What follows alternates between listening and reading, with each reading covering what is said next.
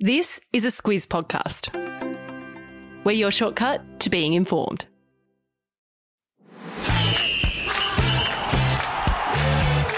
Good afternoon, I'm Greg Elliott and this is Sport Today, a weekday sports news podcast designed to keep you on the ball. And I'm Gemma Ryan. It's Friday the 26th of March. In your Sport Today, the Formula One begins in Bahrain this weekend and Eddie Maguire and David Koch reignite their debate about AFL jerseys. Plus, Jared Talent, Australia's most successful track and field athlete, retires, and we look ahead to the weekend of sport. All right, let's dive in. The Formula One season fires up tomorrow with the first Grand Prix of the year in Bahrain. It's expected to be a competitive one between the top teams, with Lewis Hamilton vying for a record 8th world title, Gem. Yeah, it's going to be a big one. Hamilton equalled Michael Schumacher's 7-title record in 2020. He'll be driving with world champs Mercedes, as he has since 2013.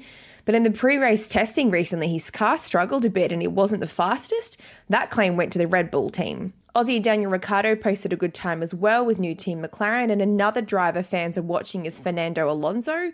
The two-time world champ has returned to the sport with the Renault team. And Aston Martin enter the competition. They signed 4-time champ Sebastian Vettel, so it really could be anyone's race. Also picking up where the last season left off, and that's on the issue of diversity and tolerance in sport.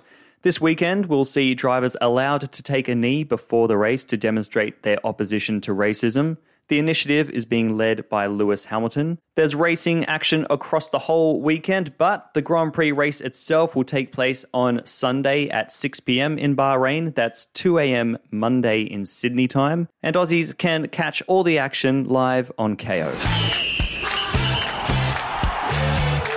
If you've seen headlines about Sunrise host David Koch and Millionaire Hot Seat host Eddie Maguire in the last few days, it's not about any TV rivalry. It's a dispute over an AFL football jersey. Koch is chairman of the Port Adelaide Power, where they've asked the AFL to approve the use of a jersey for derby matches against the Adelaide Crows that pays tribute to their heritage. The issue here, Gem, is the jersey they want looks pretty similar to Collingwood's. Yeah, it does. And this has led to former Collingwood club president Eddie Maguire speaking up this week, saying that Koch needs to back off with their request.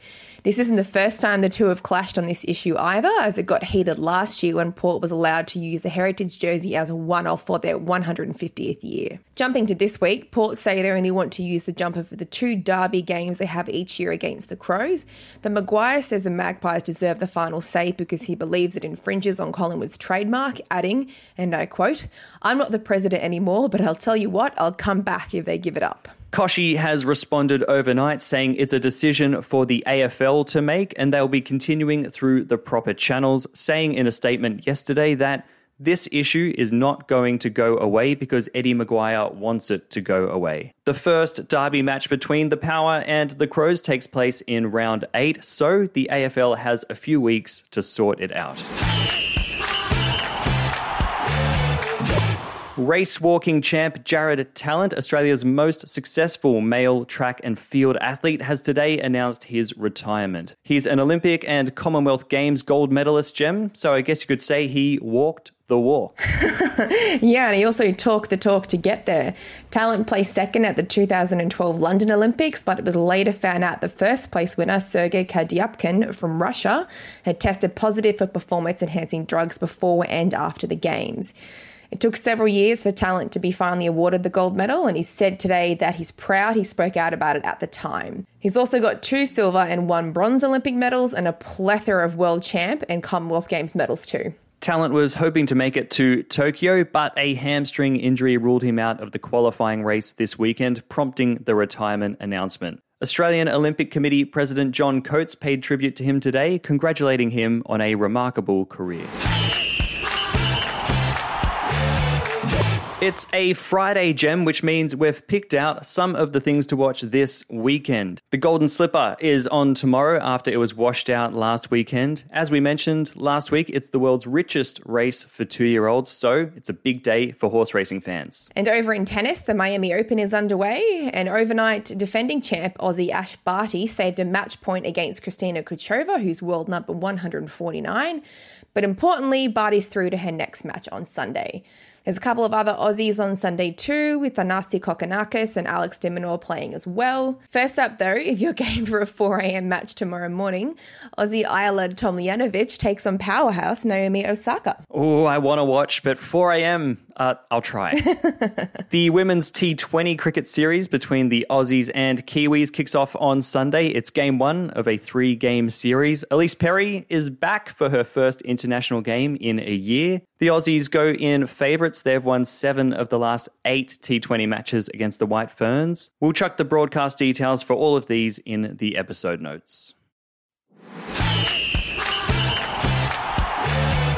Catch This is our daily look at the stuff people are talking about, from an epic sporting moment, an obscure sport update, or an event to pop in your calendar. Gemma, my Catch This has to be the finish of last night's NRL Grand Final rematch between the Penrith Panthers and Melbourne Storm. The Panthers only got the lead in the 79th minute. Important to note that games are 80 minutes long. Then the siren sounded, the Storm have the ball, the game isn't over until that final play is completed.